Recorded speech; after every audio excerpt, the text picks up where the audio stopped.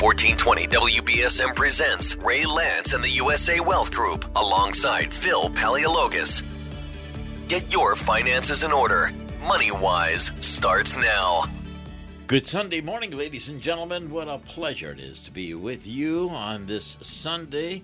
A big sports day for many of us, and always a special event when I'm next to you, Ray Lance. Good morning. How are you? Good morning, Phil. Well, you're always a good sport, Phil, so it's always fun to be with you on a sports day, on a sports Sunday day. Peter, I don't know if I can take these. We're not even a minute in. I know it. Here we go. Good morning. Good morning. And Peter, you're a good spoil sport. No more puns. All right, no more sports puns. Well, good Sunday morning, ladies and gentlemen. Welcome to Money Wise, brought to you every Sunday morning by USA Wealth Group. And our mission is very simple, and it's really only in 4 words. Protect your family and protect your money. Yep. And boy, there's a lot of people that don't do that. And there's so many ways that you can protect your family. We're going to talk about that today. Mm-hmm. Our topic today actually is how to double your money. So if anybody's interested in doubling your money without going down to Foxwoods, for example, we're going to talk about some interesting concepts today about doubling your money. So welcome to Peter Lance. We're not keeping you up this morning, right, Pete? I'm here. I've had my coffee. He needs double mint gum. I just didn't want to go into these good sport and get into that kind of banter.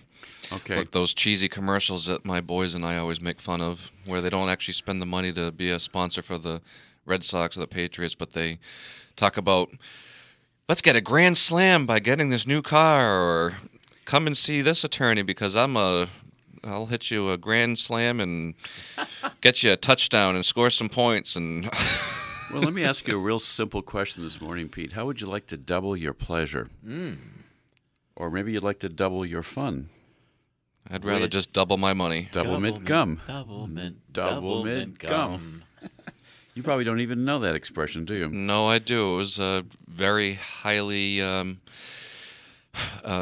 visible marketing campaign in probably the late 80s. I wonder if they still use that. No, I haven't. They always had twins. Yeah. No, I haven't heard that in probably 20 years at least. That was a little subliminal message, wasn't it? Right. Well, we are going to talk today about doubling your money. So what would Sunday morning be on Money Wise without starting out with a good quotation? So this one is from Joe Biden. And we know who Joe Biden is. I actually like Joe Biden. You know, I used to say that I didn't think I'd want him as a presidential candidate.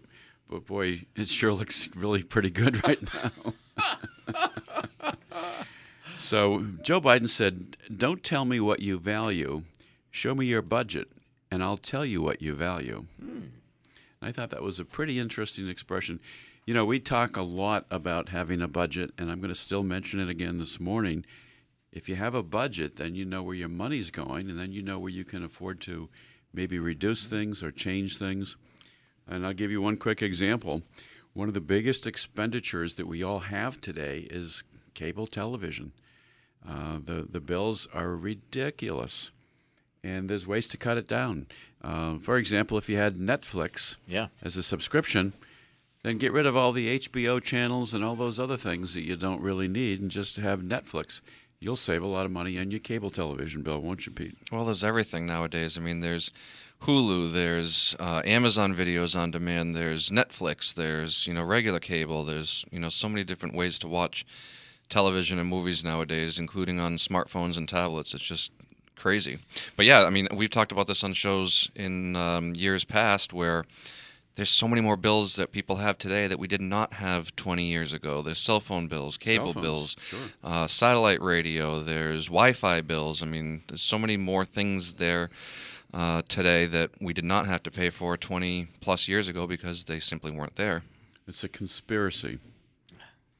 I mean, think of it. If you have your cell phone now, and if you've got a smartphone, then it's not smart unless you put a bunch of apps on it. And then you start buying apps to put on your cell phone. And the apps have in-app purchases to, supposedly make them better or make your enjoyment and use of them better. Well, then it gets worse because in order to support all the apps, you have to have more storage capacity on your phone. So now you have a higher monthly bill with whoever your carrier is. So we need to get back to basics. Flip phones. We need to go back to flip phones. Do you remember the ones that were about this big? I did. I had those. Yes. A Motorola? Well, I had one that was in my car when they first came out. Yep. And it took up the entire console between the Absolutely. two front seats and had cords attached to it. And you'd pull out this monster phone. Even before he had that, he had paid somebody to put one of the big military radios on his back and just walk around beside him. No, I didn't do Field that. radio operator. Well, a long time ago.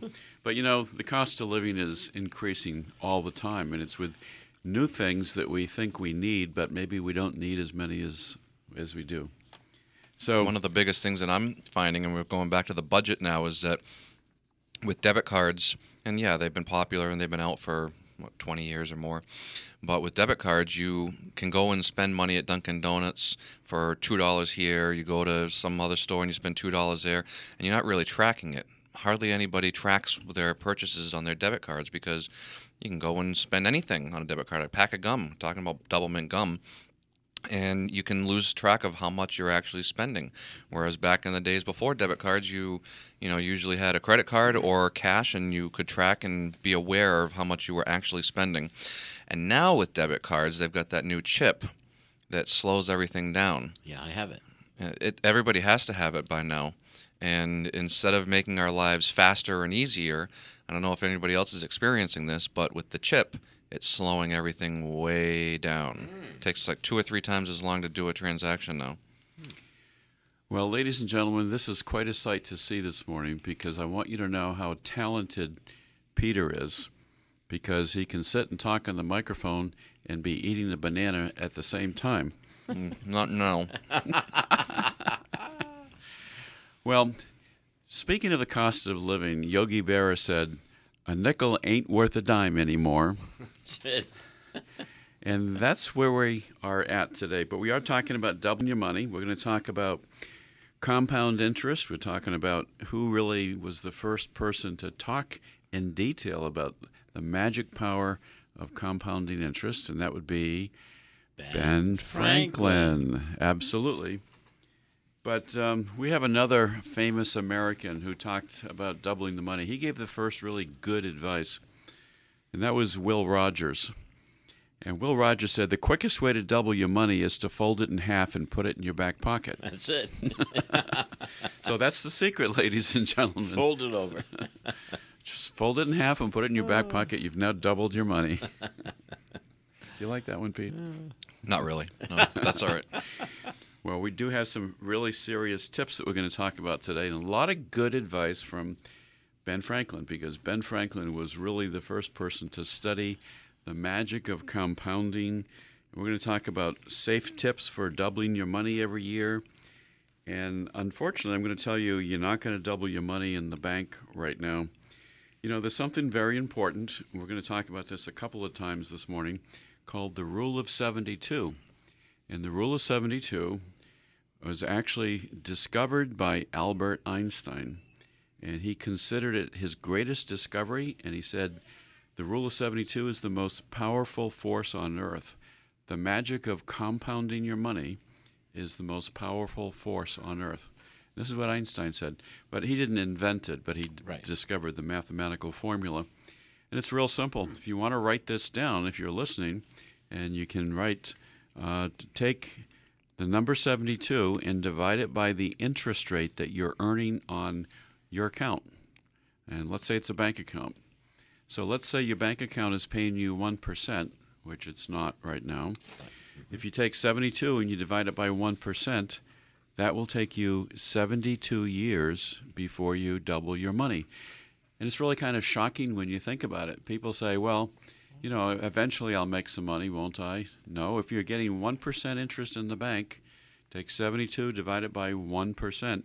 It will take you 72 years to double your money. My goodness. And that's not counting taxes. That's an amazing stat. Well, I'll give you a better one. Let's say you're making 0.5% in the bank right now, and most of the accounts are less than 0.5%. Yeah, I was going to say this. If you take 72 and divide it by 0.5%, it will take you 144 years before you can double your money. So the interest rate that you receive is critically important, and then the length of time that you have to work with the money is very important. So let's just carry that down. If you're making 4% on an account, take 72 and divide it by 4. It's 18 years before you double your money. And, of course, we know that interest rates are at an all-time historic low right now. But let me come up with a more practical number for you. Let's say you're making 7%. And there are indexed accounts, for example, that can produce 7% returns. If you take 72 and divide it by 7%, it will take you 10.3 years to double your money. So doubling your money can be very important. If you have an account where you can afford to just put it and let it sit for a while, and if you're going to average roughly 7%, we'll talk to you a little bit later about some ways you can do that. Well, not only that, but if you have money in a CD that's earning, 0.75%, 0.5%, or you've got it in a money market earning, 0.1%, you're actually losing money. You're not making any money because the inflation rate right now is, 2.3 or so? No, it's actually 1.1%. I actually looked it up this morning. Well, that's gone down quite a bit, but still. I just recently sent a letter to a client, and I said, you've got a lot of money sitting in the bank at the moment. The rate of inflation is 1.1%. Your bank account interest is paying you either 0.1% of 1% or 0.2% of 1%. You're losing money where the money is sitting. And it's a good idea to have some funds in the bank. It's a good idea to have some money for emergencies and liquidity, but you need to really think carefully about having large sums there. So in order to double money, number one, you have to have it someplace where it's going to make a respectable rate of return. But number two, you have to learn to look at your overall lifestyle. What are you spending money on? What ways can you reduce money expenditures? How can you create more money? Certainly the budget we talk about all the time, and we're happy to provide a free budget to anybody that wants one. Give us a call, by the way, at 508-998-8858. We're happy to give you a budget. We'll email it to you. We'll mail it to you, whatever you want. The budget form is very useful. It really does open up people's eyes to what they're spending, and a lot of people don't realize it because we have a lot of detail on there, charitable organizations, newspapers, coffee, all these things that people don't think about on a daily basis that add up. Mm-hmm. Well, let's come back to Mr. Ben Franklin for a minute, because Ben Franklin was the first person to really study the magic of compounding interest. And what he did is, in his will, he left money to the city of Philadelphia, and he left money to the city of Boston. And it wasn't a huge amount of money, but he had done a very detailed calculation about how long it would take the money to grow. And he wrote it out in his will exactly what he wanted.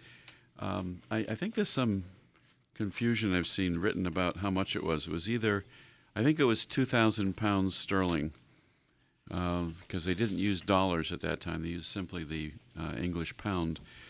But a little over 200 years ago, he left 2,000 pounds sterling to Philadelphia and 2,000 pounds to the city of Boston.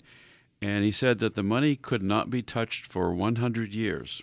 And he did a very detailed calculation as to how much this money would grow. And at the end of the first 100 years, part of the money could be used, and then the rest of the money would be reinvested again for another 100 years. So this is called compounding. And compounding is nothing more than earning interest on top of interest, or letting it sit in one place for a fairly long time.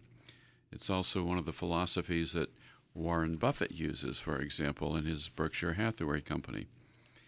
And so today, for example, or fairly recently, his 2,000 pounds that he started out with, even after spending a good chunk of it, Boston still had more than $6.5 million left in their fund. So money can really grow a lot over time.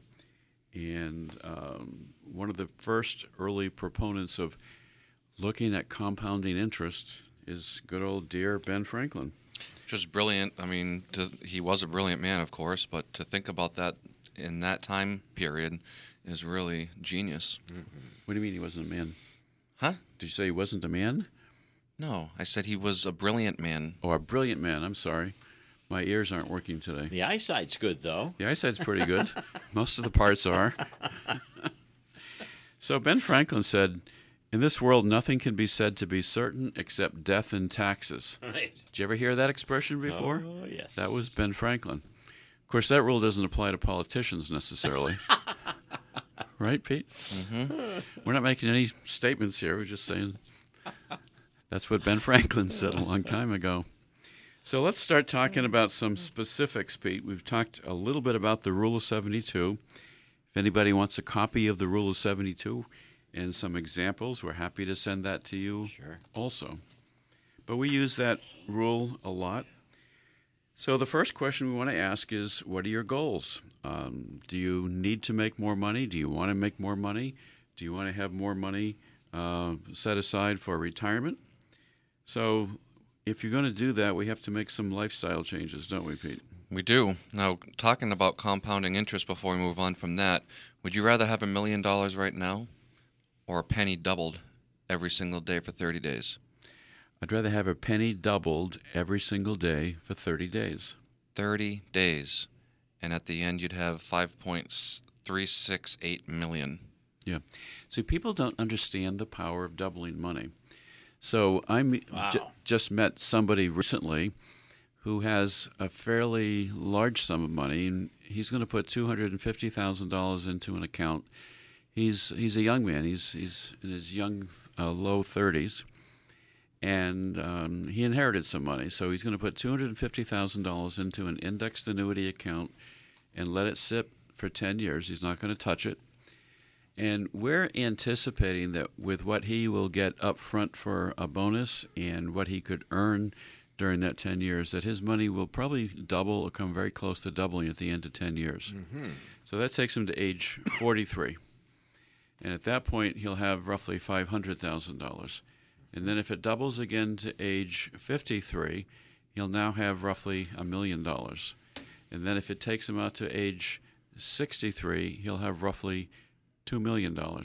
So if he doesn't need to use the money and touch it, and particularly if it can grow without paying taxes on it, such as inside of a deferred indexed annuity account, for example, $250,000 over a simple 30 years could become $2 million. Wow. So we need to think about the power of doubling money, and it's possible to do it. But Peter, your little example was very interesting. I've seen this done at conferences before. Take a penny and double it. You think, well, that's not much. Second day, you're going to have 2 cents. The next day, you're going to have 4 cents. And fourth day, you're going to have, I can't do the math, that's higher math, 8 cents. But the power of doubling at the end of 30 days. Yeah, only 30 days. $5.6 million? 5.368. 5.36. With a penny. Yeah, starting it with a penny. So double your money and you can double your fun. So what are some of the tips that we can talk about, Pete, for things that you could do to be more aggressive about how you're handling your funds or more attentive to what your expenses are, for example? We do have this, and the very first one is sort of what I already spoke about. It says track all of the money that you spend. It's very hard to do, especially with busy lives, but get a budget form, find out what you're spending on a daily basis. Keep a record of it. And Warren Buffett, by the way, that we like to talk about, started out with $105,000, and he's now worth more than $50 billion. And he said the secret is compounding, how to double your money. The second one is to make dinners at home. And that is so difficult to do, I understand, but there are ways that it can be done, and we are spending far too much money on takeout food nowadays. There's just so many people that do it. I'm guilty of doing it more often than we should.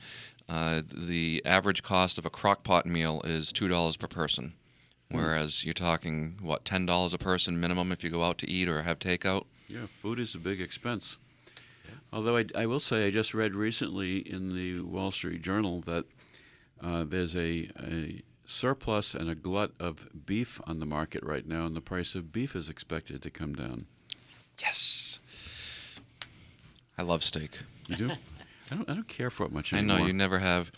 My wife has some amazing crock pot meals that she makes, and for the most part, they're pretty easy. She can prep it the night before, put it in the next morning, and just press a button, and 8 hours later, it's all set and ready for us. Yeah. Well, talking about compounding, the key to compounding is, yes, you've got to make a certain particular interest rate, but you got to have time on your side. So the earlier you can start, the younger you can start, the better. And I've got numerous clients that started out right from their very first job, put aside money every single week regularly, and when they went to retire, they had, in 3 or 4 cases, they each had more than $2 million. And Warren Buffett once said, I make money while I sleep, because his philosophy is to buy things, sit and hold it for a while. Don't worry about, constantly selling things, but buy things for good value and hold on to it and just watch it grow. Don't be tempted to take it and spend it.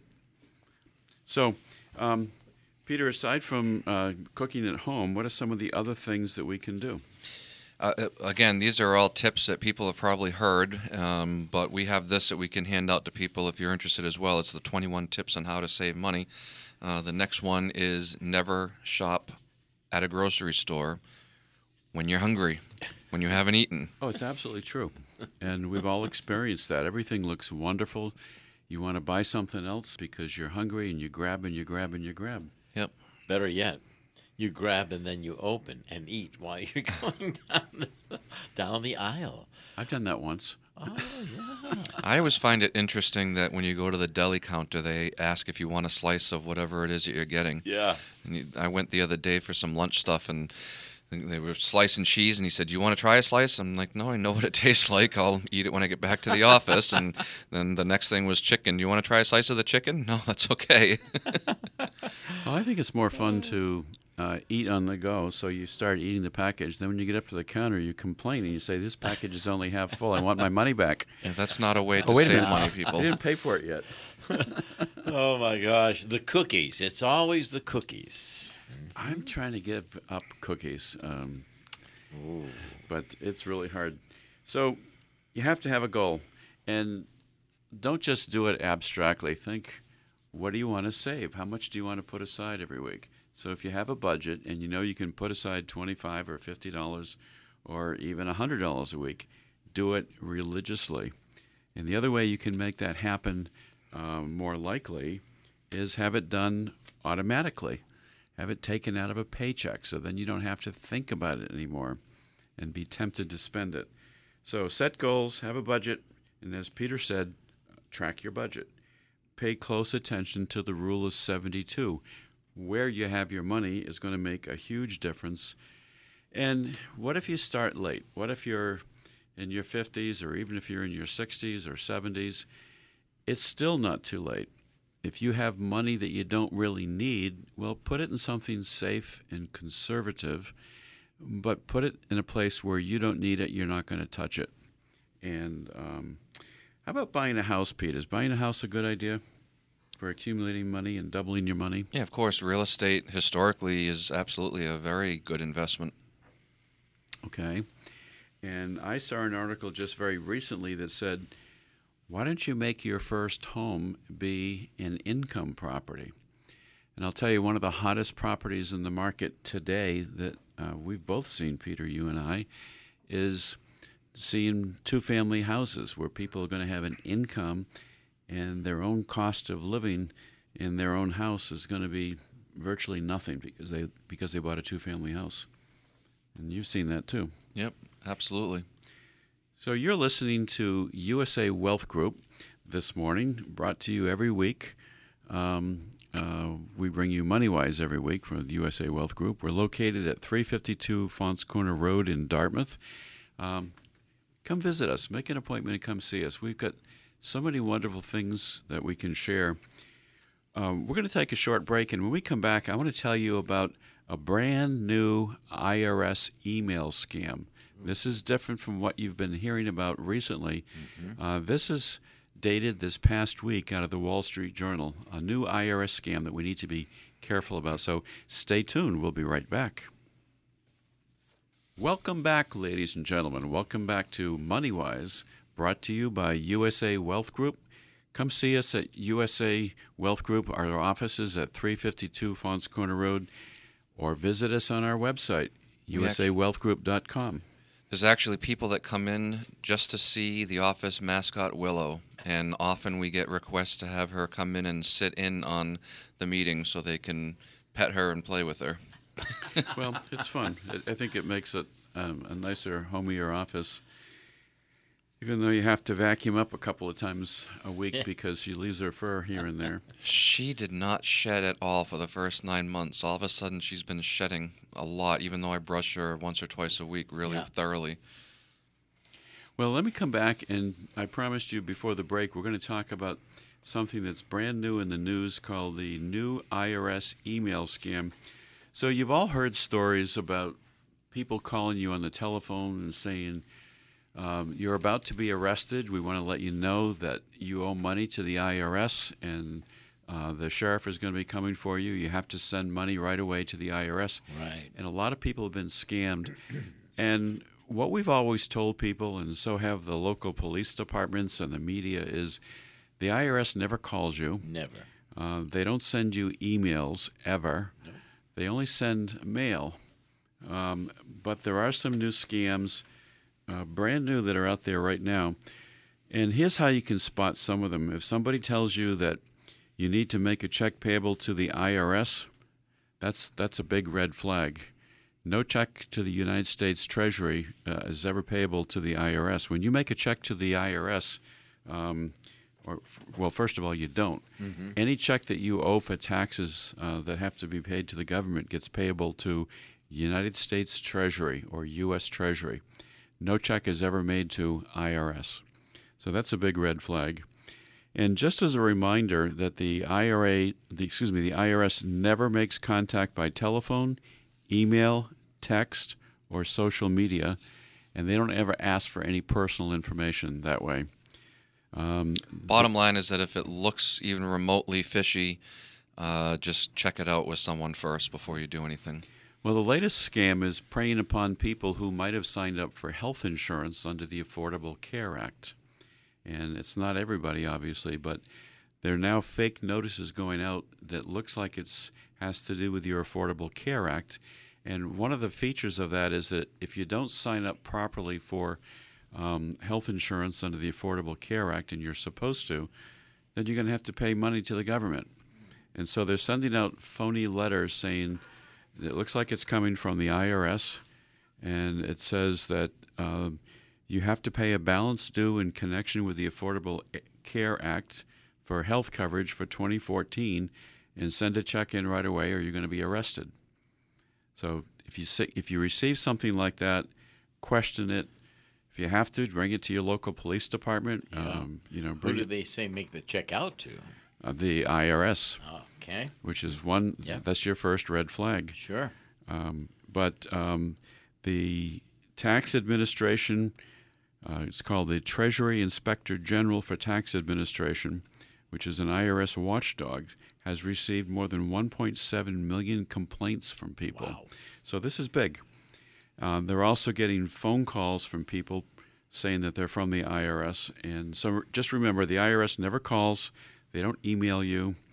They never call about taxes, period. And they send you a bill, if anything, in writing in a regular good old letter form. Imagine what good these people could do if they put that kind of work into something positive, huh?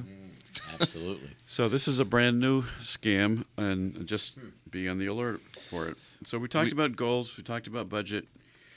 Did you know that you can negotiate prices on almost anything? You know, if you go to Sears Roebuck and you want to buy a washing machine or something, you don't have to pay the sticker price. You can say, I don't want to pay that kind of money. I want to pay something less.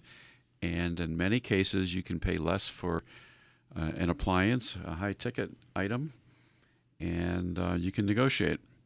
I didn't know that. Yep. I didn't either. Yep. I do know that my wife is excellent at trying to get the bottom line price for everything. She's really good at it, including, she goes to Kohl's a lot, and they have Kohl's bucks, and she'll go there with a bunch of them, and if some of them are expired, she talks the cashier into letting her use them anyways. And well, they're anxious to sell merchandise, period, but there are discounts that are built into a lot of these appliances and appliance stores, and if you're a little bit embarrassed to ask, you don't have to say, will you take X dollars for it? You can say, is there a special on this? Is there a discount on this? I'm told that you might have a special price on this appliance. So, Ray, just this week I was talking about Bed Bath & Beyond. Mm-hmm. They are going to be stopping their coupons, 20% off coupons that everyone loves because their profits are starting to drop. Yeah, they send those things out like candy. Yeah, I know. Well, it's a lot of businesses today, unfortunately. A lot of stuff. Another thing is my wife keeps receipts and boxes for everything for like 2 or 3 months, and then she's good about throwing them away after a couple of months. But phone chargers for my boys' phones, if one of them breaks, even if it's a month after she's purchased it, she has the box and the receipt, and she'll bring it back and say this broke, and she'll get a new one. She's good. Sure, yeah. You have to do that. Yep. Well, Ben Franklin once said, "He that can have patience can have what he will." I think he was talking about money primarily. I hope so. Because he talked a lot about money. We had talked about, and again, we're happy to either email this to you or mail it out to you, or you can pick it up at the office. There's some other things on that 21 tips on how to save money. Before you double it, you have to save it and do something with it. We're guilty of this. We have a family of 5, and we're always on the go. Often when we need cash to go to a kid's sporting event or something because there's an entrance fee, we'll stop at the closest ATM instead of trying to be prepared the day before and go to an ATM that is on our bank. And we end up paying, $2.75, $3.50, sometimes even $4 or more every time we take money out of the bank. So that's something that try to plan ahead. As busy as life is, just try to go to an ATM that is on your bank's network. I want to give you a couple more quick quotes from Ben Franklin because he was a master of quotes about money. And a lot of these you've heard before. A penny saved is a penny earned. Mm-hmm. That was Ben Franklin. Time is money. Right. That was Ben Franklin. And, of course, he invented the compounding interest formula. So here's one from Paul Harvey. I am fiercely loyal to those willing to put their money where my mouth is. I like that. Does that sound like Paul Harvey? Yes. But, there's so many things that we can do. Good day. In our office at USA Wealth Group, you can give us a call at 508-998-8858. We like to say that there's always something we can show you to do, show you how to do that will save you money or make you more money. Right. Most people just don't take the time to sit down and say, what else could I do to improve my situation? Mm-hmm. Mm-hmm. And it can be very routine things. It can be, I often will talk to somebody about, why don't you pay off this credit card here and do this here? I have a client recently, just this past week, that has a car, has 3 more years to pay on it. It's 0% interest financing, so you say, great, there's no interest financing charge. But her budget isn't quite sufficient to handle that extra monthly payment of $350. And she had some money in the bank, about $40,000, and she also had some money in investments. And what she wanted to do, so that she could make her budget every month, she wanted to pull money out of the investment accounts and pay off the car. And I said, well, the investment accounts are making a lot more interest for you than what the bank accounts are. And so why don't you take the $9,000 that you need to pay off the car out of your bank account and pay off the car that way, and now you've got a budget that's equal. You've got a little less money in the bank, but you weren't making any money there anyway. And so the last place you'd want to touch the money from would be the investment account. So she's doing that. And psychologically, it'll help her because now she knows that her income and her expenses are going to be the same, and she can just let her investments continue to grow. So, folks, I have to apologize because this 21 tips for saving money. I'm just reading through these now. Most of them I agree with. All of them I agree with, actually, except for this one. And you might not have a problem with it, but I have a major issue with this one. All right, well, go ahead. It says a simple way to trim your grocery bill is to buy less meat. Try substituting beans and wheat berries for meat in your favorite recipes. Yuck. What the heck are they talking about? I don't know. They must come from a different country.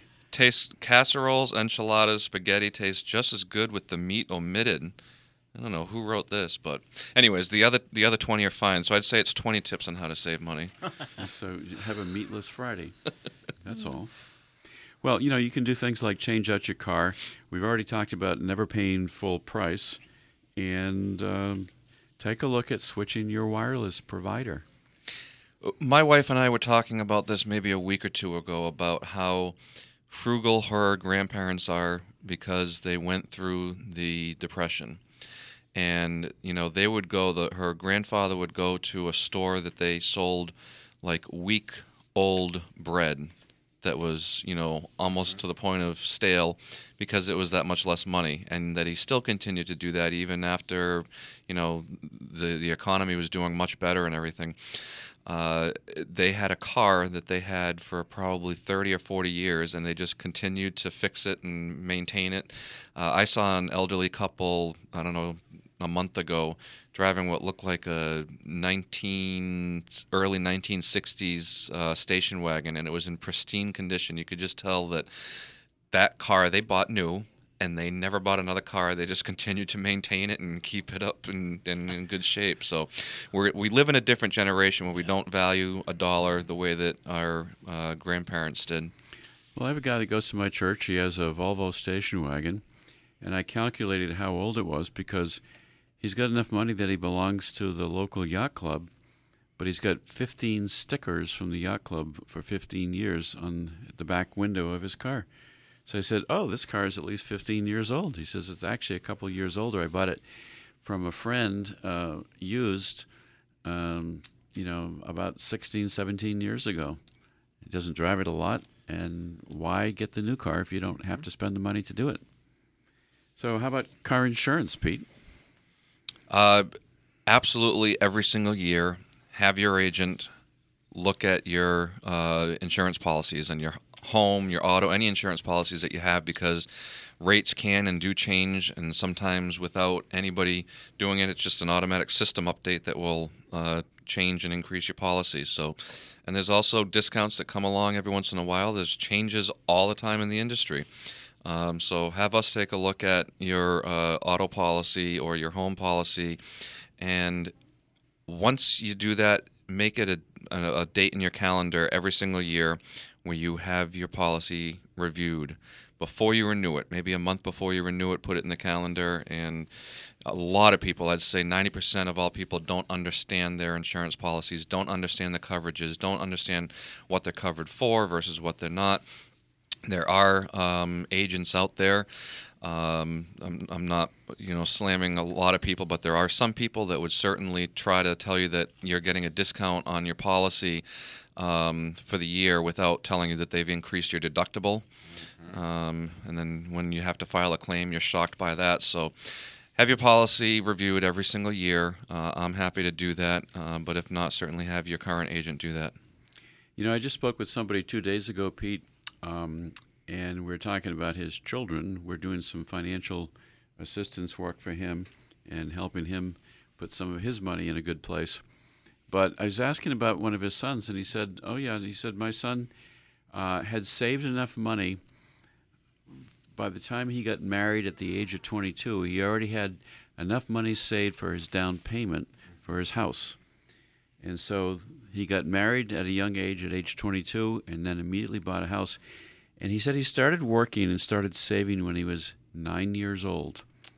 He was a big kid for his age. When he went to get this job, and I guess it was a friend that hired him to do something, and he just kept saving his money and saving his money and saving his money. 9 years old, always had little part-time jobs, always banked his money, got married early, right after school. He went to college, got married, and immediately bought a house because he had a down payment for it.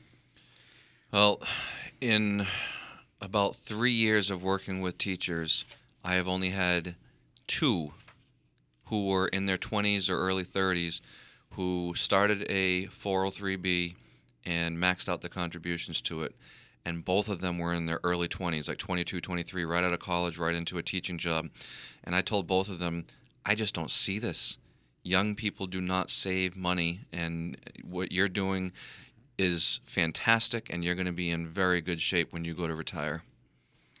Well, I have a great article on 5 reasons why your first home should be an investment property. We mentioned that a little bit earlier, but it's a great story about that because you've got income to help support it.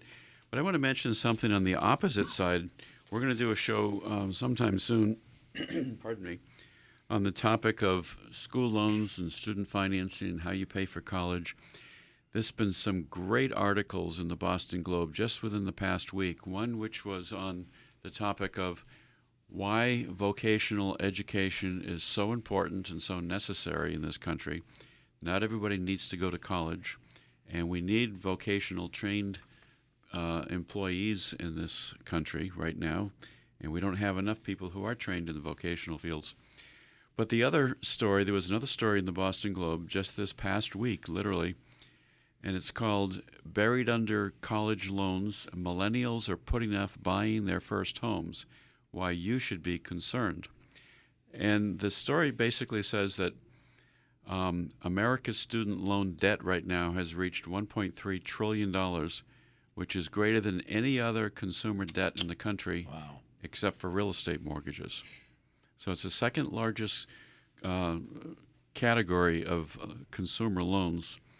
And there are 54 million millennials working right now in the workforce. 70% of them have some kind of a student loan debt. And what the article goes on to explain is that because they come out of college with large student loans, they don't have money to be able to support a house. They can't support it. Even if they had a down payment, they have to make college loan payments. They don't have the money to be able to afford a house mortgage, a mortgage loan.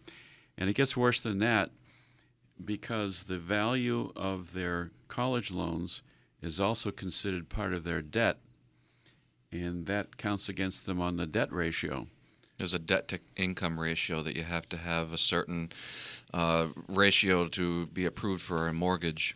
And it's a serious, serious problem, the student loan industry right now. It's obviously massive, record-breaking debt. And unfortunately, it's one of those bills that when you pay the minimum, you're basically paying nothing on the principal. And people are therefore having their student loans 20, 30 years down the road after they've graduated college because you're just paying the minimum and you're not paying any principal down. Well, generally when you apply for a mortgage, for example, the amount of your normal debt obligations, including your potential mortgage payment, can't be more than 43% of your monthly income. Wow. So if you have high student loans, it puts you up above the 43%. You won't qualify for a mortgage loan in the first place. So don't think that having student loans is necessarily going to be something great for you. And the other piece of that is that a lot of the students who are graduating from college today with student loan debt can't get a job that's going to pay them enough income to service that debt. And then the last piece of the puzzle, which is the more serious piece of this as well, is if the people coming out of college have student loans and can't qualify for a mortgage or can't afford the payment to make the mortgage payment and the student loan at the same time, what it means is that the whole real estate marketing has a big dampening effect. So if they can't go and buy a house for somebody who's an older person who needs to, to sell their house, the whole real estate market comes slowing and grinding to a halt. And that's what's happening now, they're saying. Yep. So avoid student loans if you can, and this is a message for parents listening as well. If you're a parent wondering how you're going to pay for college for your student, for example, there are lots of other ways that we can show you how to do that. And there are ways that you can qualify and put other kinds of monies aside. So I'd like to make a slight political comment, Phil, and ladies and gentlemen. This is from my old friend Paul Harvey again. He said, if pro is the opposite of con, What is the opposite of progress? It's Congress. Good day. Isn't that great? Here, I'll give you that. You can use that I like on that the air. one. I love that. Well, there's lots of things you can do to spend less money. We also want to show you ways that you can improve what you're earning, because if you are going to double your money, you have to have a higher interest rate than what you're probably earning right now. And one safe, secure way you can do that is with indexed annuities, as an example, where you can't lose on the principal side. The principal is guaranteed not to go down. A lot of them will have bonuses up front. And then you're going to make interest on top of that, which typically is tied to something like the S&P 500 index, which, by the way, has a huge positive track record in this country. And so we can show you how to do that. And if you like, give us a call at 508-998-8858. Visit our website. It's usawealthgroup.com. We've got a ton of information to give you. So, Peter, do you have any quotations you might want to give out this morning? I think you're the quotation man. Oh, I thought you might have a couple of quotations. So Ben Franklin said, "Rather go to bed without dinner than to rise in debt."